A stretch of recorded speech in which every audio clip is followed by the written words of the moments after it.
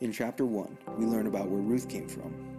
A man named Elimelech marries a woman named Naomi in the town of Bethlehem. They have 2 sons, and they all travel to Moab during a famine. Elimelech dies, and the 2 sons marry women from Moab.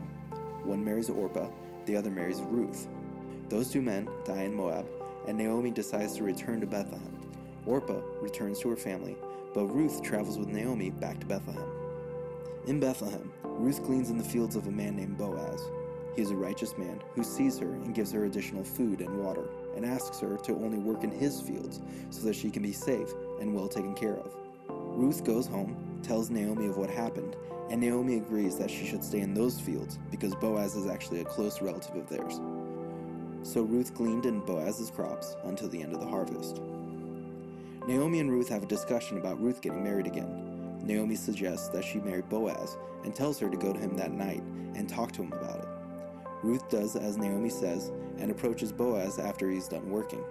She asks him to redeem her family and to marry her, and Boaz responds that there is one other person who should do that. He says, if he does, that is a good thing. If he isn't willing, then I will surely redeem you. Chapter 4 begins with Boaz at the city gates, looking for the man that is to redeem Ruth's family. He finds him and asks him to sit down to talk. Boaz then finds 10 elders of the city, asking them to be part of this conversation as witnesses. Boaz turns to the man and explains the situation. Naomi, who has returned from Moab, is selling the land that belonged to our relative Elimelech. So I thought I would let you know so you can buy it here in the presence of the elders. If you won't do it, tell me, because I will if you won't. The Redeemer says he will, and Boaz responds, one more thing. The day you buy the land, you also will acquire Ruth, the Moabite widow, in order to continue the name of her former husband, Mahlon. Boaz says here that this Redeemer will have to take Ruth as a wife, and their firstborn son will continue the name of Elimelech and Mahlon, not his own.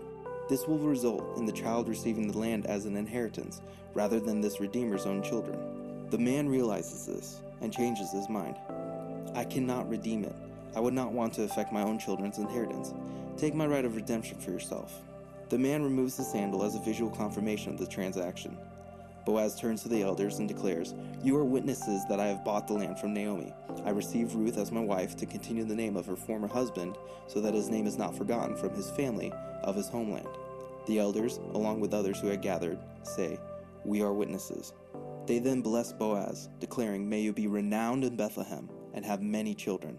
Boaz then marries Ruth, and the Lord blesses them with a son. The women of the town say to Naomi, blessed be the Lord, for he has not forgotten you and has not abandoned you. This son shall be a restorer of life and take care of you in old age. For your daughter-in-law, who loves you, worth more than 7 sons, has given birth to him. Naomi embraces her grandson and cares for him. The women gather and name him Obed. This son became the father of Jesse, who fathers David, who becomes the king of Israel. This is where the book of Ruth ends. By the grace of God, this Moabite widow becomes the great, great, great, great, great, great, great grandmother of Jesus.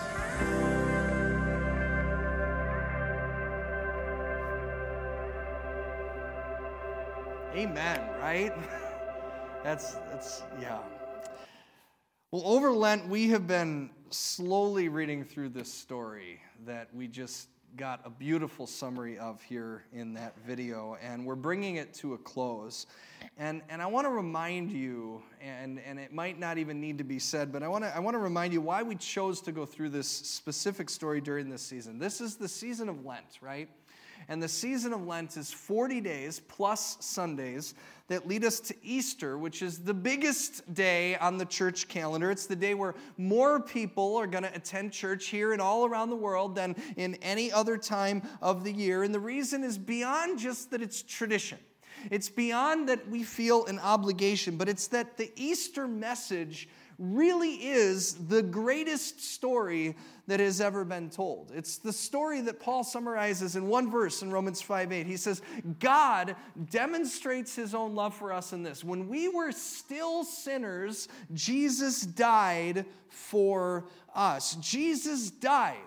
And then 3 days later, he wasn't dead anymore. He rose from the grave. And in doing so, he promises that all of us, when we put our faith and trust in him, we get to be called friends of God, that through our relationship with Jesus, we become sons and daughters adopted into the family of the Father in heaven. And what that means is that we inherit the same inheritance as his Son Jesus, which is eternal life with him. And it's not because we deserve it either, but it's because Jesus has paid the price on our behalf. And because he's paid the price, we get to walk into eternal life and live forever with him. And that eternal life begins here and now, today. Isn't that a great story? He is risen. He is risen indeed. Well, why don't we just leave it at that, say amen, and go home? Right? I mean, we could end this very quickly so that we can all go shovel our driveways in April, right? Right? No, let's wait. Maybe it'll be melted by the time we leave. We can't leave yet. And the reason why is because we can't just tell the story of Easter and leave, because Easter is not found in the introduction of the story. It's found in the conclusion, and that's why we don't begin the season of Lent with Easter. We end the season of Lent with Easter. And I believe that it actually does us a disservice to jump to the conclusion without telling the rest of the story, because it's in the rest of the story that Easter becomes relevant and hopeful to our lives right now. And this is why so many of us can go to church on Easter each and every year, and we can hear it over and over again and not be changed by the story. It's because all we've heard is the conclusion, and yet the beginning and the middle are just as important as the end. It reminds me of, remember growing up, did anybody read those choose your own adventure books when you were a kid? Show of hands. If you don't remember what these were, at the end of every section of the book, as the reader, you got to make a choice. Do you want the main character to go this direction or this direction? And you got to choose which way they would go, and then you'd choose a different section based on your choice, and it would take the story down a different path. It's kind of like an ancient version of video games, except unlike video games, you could cheat by looking at all of the alternate endings, picking the best one, and then working backwards. Did anybody who read those books ever do that? Show of hands. Okay, thank you. I did it too. And was your experience just like mine? Did it ruin the book every time you did it? It ruins the book, right? I've got a librarian, Hannah's nodding. It ruins the book, right? Even a regular book, even a movie. I was on vacation with our family this last week, and my brother-in-law and his wife were with us. My brother-in-law is a big movie guy. He's seen every movie, but it's always a problem because when he's sitting next to us, he tells us what's coming next, right? And you don't want that because it kind of ruins the story. And if we're not careful, it's not a perfect analogy, but if we're not careful, we can do a similar thing when we tell the story of Easter by not starting at the beginning. And so Lent is a beautiful season that reminds us of the whole story. It starts with Ash Wednesday, where we're reminded that we are dust, and to dust we shall return. And if you join us for Ash Wednesday each and every year, we write down our sins. We do the same thing every year on a sheet of paper, and then we bring it forward and we place it in a basin under the shadow of the cross, and we burn our sins. And it symbolizes the death and the destruction that those things bring to our lives as we watch them burn on the altar. But then they're finished burning.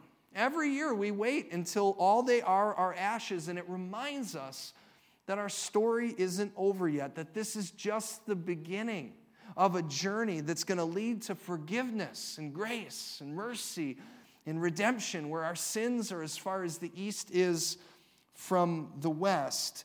And the story of Ruth, the story that we're finishing today, is a story that tells that story of redemption and foreshadows the ultimate redemption story that we conclude on Easter. Now, early in the story, you might remember from the first week, and we saw it in the video, you've got three widows, Naomi, Ruth, and Orpah. And they're kind of like reading a choose-your-own-adventure book. They've come against these horrible tragedies, and each one has to pick which way they're going to go. And so remember Orpah, she chose to stay with her family, lost her husband, chose to stay at home, took the path of least resistance. Hopefully she went and lived happily ever after. It's the path that many of us would probably choose to take, myself included. But we don't know the story of Orpah because this story takes us on the adventure of Ruth. And Ruth goes on an adventure based on some specific choices that she made, that she chose when her husband died to stay with her husband's mother, her mother-in-law, Naomi. And she chose by doing that to not just to stay with her, but to follow her God and to move to her hometown. And by doing that, she was placed in a position of poverty as someone who was from a foreign land with nothing to her name. And you think, who would pick that option? Most of us wouldn't choose that option, and yet if you cheat and you look at the end of the story, what you'll find is that it leads to redemption. It's the best ending by far. And so Ruth follows Naomi to Bethlehem, and they begin living a life of poverty. And Ruth goes to pick grain among the poor. And my favorite verse in the first two chapters, I shared this 2 weeks ago, in Ruth chapter 2, verse 3, it says, as it turned out. As it turned out, she was working in a field belonging to Boaz, who was from the clan of Elimelech. This is the point in the story where you're choosing your own adventure and you're like, ooh, I think I picked the right one. I think I've got the right storyline here. Boaz, we learned last week from Pastor Jake. I just want to say this, excellent. He's always a great preacher. It was an exceptional message last week. Go online and listen if you weren't in church. I'm still chewing on the wisdom he shared. And we learned last week that he's a relative of Naomi, Ruth's mother-in-law. And because of the culture and the law at that time, he has the potential to redeem Ruth and her mother-in-law by marrying Ruth. And so all that needs to happen is Ruth has to get him to propose. And so you get into chapters 2 and 3, and it begins with Boaz noticing Ruth, and then he's very kind to her, and he provides her with food and offers her to sit with him and the harvesters for dinner, and things are looking really good. And Naomi says, I think this guy's kind of got an eye for you. And so she sets up the scene, and she says, you got to dress up really nice and go down to the threshing floor. And it's like this scene in a romantic movie. And she goes dressed to the nines. She throws herself at his feet. And you think this is the end of the story. It's going to only be 3 chapters long. This has got to be the climax. But take a look at what happens just after last week's reading. Ruth chapter 3, verse 9. Boaz asks Ruth, who's dressed up here, who are you? And she says, I am your servant Ruth. Spread the corner of your garment over me, since you are a guardian redeemer of our family. And you look at this and you're like, here it is. This is it. It's all going to be over here. Things are looking great. I hear the nursery rhyme every time I don't know if it's a nursery rhyme, but I hear the rhyme every single time I read this part of the story. Boaz and Ruth sitting in a tree.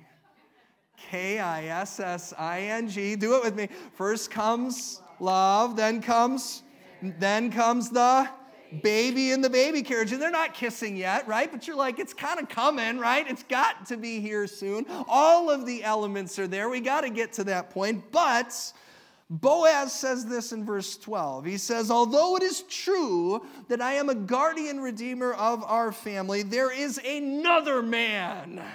There is another man who is more closely related than I am. And so stay here, Ruth, for the night. And in the morning, if that other man wants to do his duty as your guardian redeemer, good, let him redeem you. But if he is not willing, as surely as the Lord lives, I will do it. Lie here until the morning. And suddenly we thought the story was over and we hit a bump in the road. It's a snag. Everything was coming along nicely. And we know that Boaz is interested in Ruth. You can see that's clear here. He wants to redeem her. He's willing to marry her. And now all of a sudden there is someone else who has the legal right to marry her before he does. And this whole story is really close to being derailed if this guy who isn't even named in the story swoops in and takes Ruth for himself. We don't even know who he is, but don't you kind of hate him already? Like he hasn't done anything kind for Ruth. He hasn't, there's been no romantic threshing floor scene. There's been none of this stuff. It's like an arranged marriage where the two people haven't even met, and it doesn't seem fair but it's the law. And that's where we find ourselves. And I just want to pause there and point out that it's details like that that are the reason we need to tell the whole story and not just jump to the end, because isn't that how life really goes? I mean, if you think of your own story in life, we sing on the playground, Boaz and Ruth sitting in a tree, because as kids, oftentimes we're ignorant to the truth of life, and we think that things are supposed to go according to plan, that they go the way that nice and planned that we think that they're supposed to go. And yet, a child singing on the playground, if they were going to sing a rhyme that was more reflective of the real situation that we might find ourselves in, it would probably go like this: Boaz and Ruth sitting in a tree, Kissing, first comes love, then comes that period in college when we dated other people. Then comes getting married, and then it took us 7 years to pay off the reception. Then came the baby and the baby carriage. Have you seen how expensive baby carriages are? Like, it doesn't rhyme, but is that not true? That's the way life really works. And yet, at the end of our lives, when we're looking back, it's the parts where everything doesn't go according to plan, and yet it worked out anyway, that shows us that God is really with us, isn't it? It's the moments when we went through trials, when our future was in jeopardy, where we experienced pain, that we see God and our faith. And the reason why we're here, not reading nursery rhymes, but reading God's word, is because our faith tells us that if you believe in God, no matter what you decide at the end of every section in the Choose Your Own Adventure book, no matter what decision you decide, and I'm not saying every option is a good option, but every option has the hope and the promise that God will be there at the page that you turn to. That God will be with you no matter where you go, and He will use every choice you make to draw you closer to Him. Even the circumstances that you think are the furthest thing from something that God could use to draw you closer to Him. This is what God does for Ruth. And it's not the perfect nursery rhyme story. That's why we have to read the whole story. She's been married before, right? And now she's living with her mother-in-law of her former husband. I mean, can you imagine dating during that time and inviting Boaz over for dinner with your former mother-in-law, right? I mean, it had to be a little bit awkward, but it all comes together in the end. And the seemingly unfortunate and disconnected circumstances begin to be woven together by the hand of a God whose plan is to bring redemption. And that's the gospel. That's the good news. And that's good news for anyone here in this room that's facing hard times right now. If you're facing a difficult season, if you're feeling guilty, and you're walking around life wondering if a choice that you've made in the past is ever going to lead back to hope, this is why this story is in our Bibles. Because hope is why. Hope in the midst of a time when in the nation of Israel they were feeling hopeless, and yet that is when the story of Ruth was given to them, so that we can find when we're in the midst of our own hopeless stories that God is not finished yet. That, as Paul says later in Romans 8, he says, we know that in all things God works for the good. Not that all things are good, but that in all things God works for the good of those who love Him and have been called according to His purpose. And so how do we see that working so far in this story? For Ruth, we see that there was a famine in Bethlehem. Not a good thing, right? There was a famine in Bethlehem, but if there wasn't a famine, Naomi and her husband Elimelech and their 2 sons never would have had to move to Moab. And if they never moved to Moab, then the sons would not have met and married Moabite women. And if they hadn't met and married Moabite women, then Naomi would have been left alone when her husband and 2 sons died. And if the sons didn't die, then Ruth never would have been given the opportunity to say to Naomi, where you go, I will go. Where you stay, I will stay. I will be among your people, and I will make your God my God. And if Ruth never said that and moved with Naomi to Bethlehem, she never would have found herself in poverty, which is not a good thing. But if she never found herself in poverty, she never would have been picking grain among the poor. And if she was never picking grain among the poor, she never would have found herself stumbling into the field of Boaz. And if she never stumbled into the field of Boaz, she never would have caught his eye, and he never would have been eventually willing to marry her. That's the story. And so we get to chapter 4, and we're at the 11th hour, and there's some other dude that might come in and thwart the whole story. But looking back at the way God has already woven all of these pieces together, how do you think this story is going to turn out? Are you worried? Because you shouldn't be. You shouldn't be. And I'm not saying that means that the moments leading to this moment are easy, or that in our own lives that we can always see the way that God is weaving our brokenness into the hopeful future that he has. We will not see that in full until we meet Jesus face to face. Paul says in another place, 1 Corinthians, that this is true. He says, for now, today, we see only a reflection, as in a mirror. Then we will see face to face. Now I only know in part, but then I shall know fully, even as I am fully known. What is unseen is the hand of God himself grafting every detail in our lives, the good and the bad, into his plan. And that's what he does for Ruth.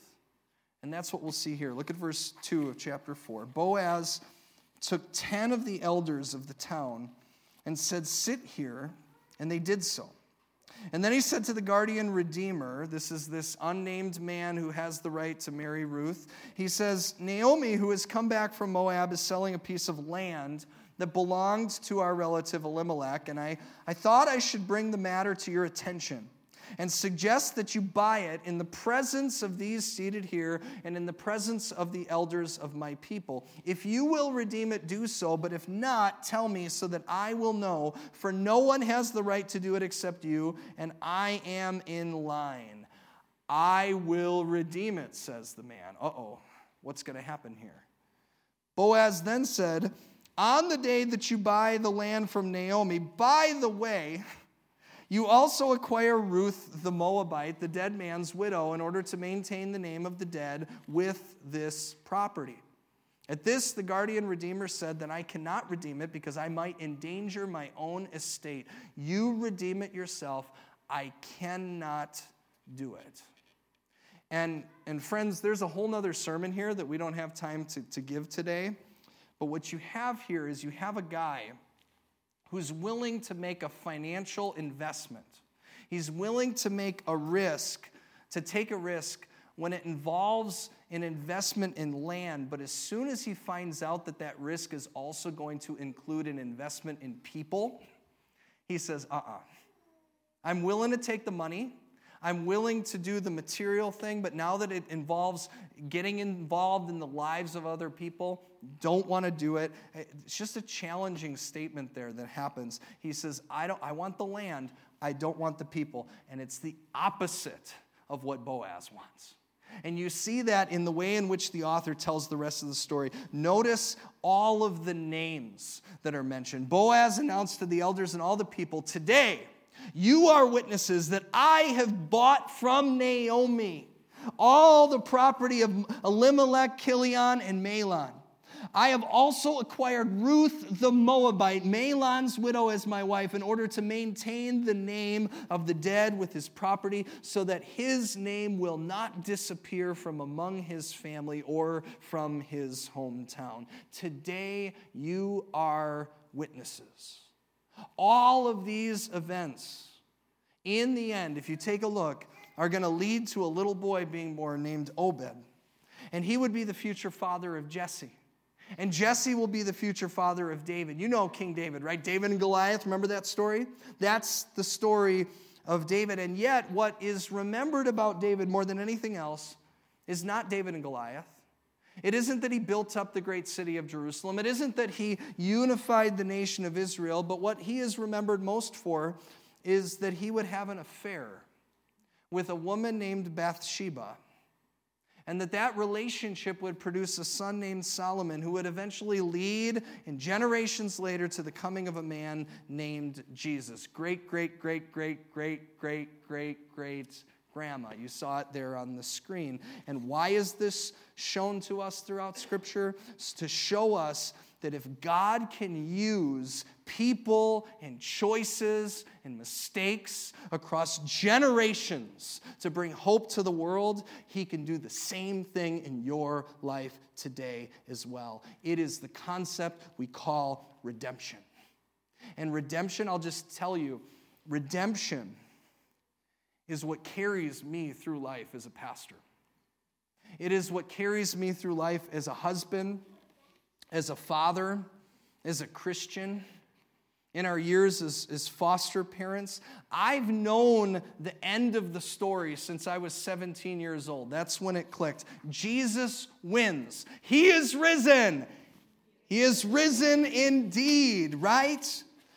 But I also know that what you might need today and what I need today is not only to know that, but to know that God will take whatever it is I'm facing today and make it to that end of redemption no matter what.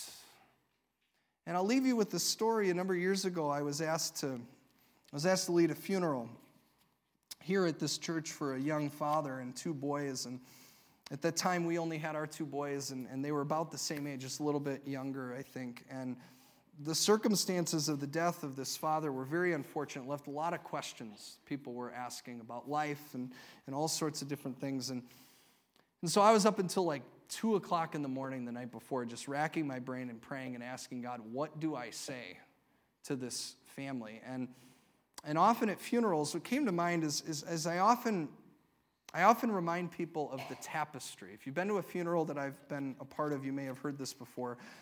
A tapestry, you see the picture here, it's an ornate piece of cloth that is made by weaving individual threads of fabric together, one on top of the other, one at a time, until it makes this beautiful piece of art. And there's a couple of things that we learn about tapestries, and the first one is this. You can't go back and undo a mistake in the thread, right? You can't go back and undo a mistake. You think about like a snag that you get in the middle of your shirt or your pants. What's the instinct when you find a snag? What do you want to do? Anybody? You want to pull it out, right? And what does your mom tell you?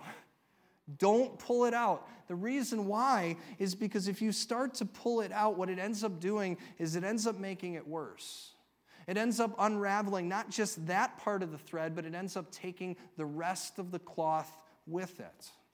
And so what we learn is that the best thing that we can do when we hit a snag is to get up and live another day.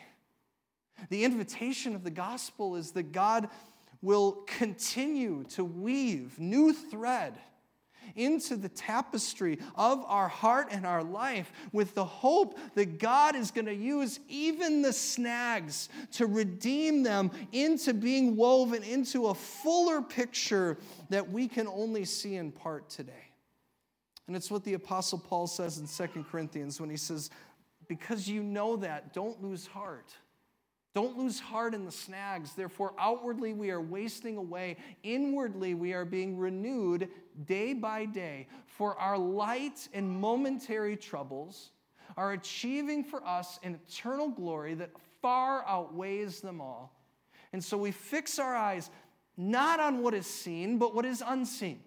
Since what is seen is temporary, but what is unseen is eternal. And so would you join me now as we pray those words into whatever circumstances God might be calling us to face today. Lord Jesus, we thank and praise you that you are with us always, and your promise is to be with us until the very end of the age. Your promise is that in this world we will face trouble, but that we can take heart, not because we will escape it, but because you have overcome the world. That our poverty, as difficult as the challenges that we face in life might be, is not the end of our story. That whatever mistakes that we've made are not things that we need to walk through this life carrying as if they define who we are and our hope in the future. You define who we are. And you have already secured our hope in the future, because while we walk through this thing we call life, we do know the end of the story. We know that you win. We know that 2,000 years ago, you died on a cross to take upon yourself the death that was required to pay for all of the brokenness and injustices that we face in this world. That while we might not fully understand the balance in which you have stepped into, we can understand that we pray to a God who knows and understands and walks alongside with us. That not only, Jesus, have you walked alongside with us facing the challenges that we face, but that you have stepped forward into death. A death that we deserve, and a death that will not hold us with the same sting it would have, because 3 days later you overcame it. You didn't stay dead, and because of that, neither will we.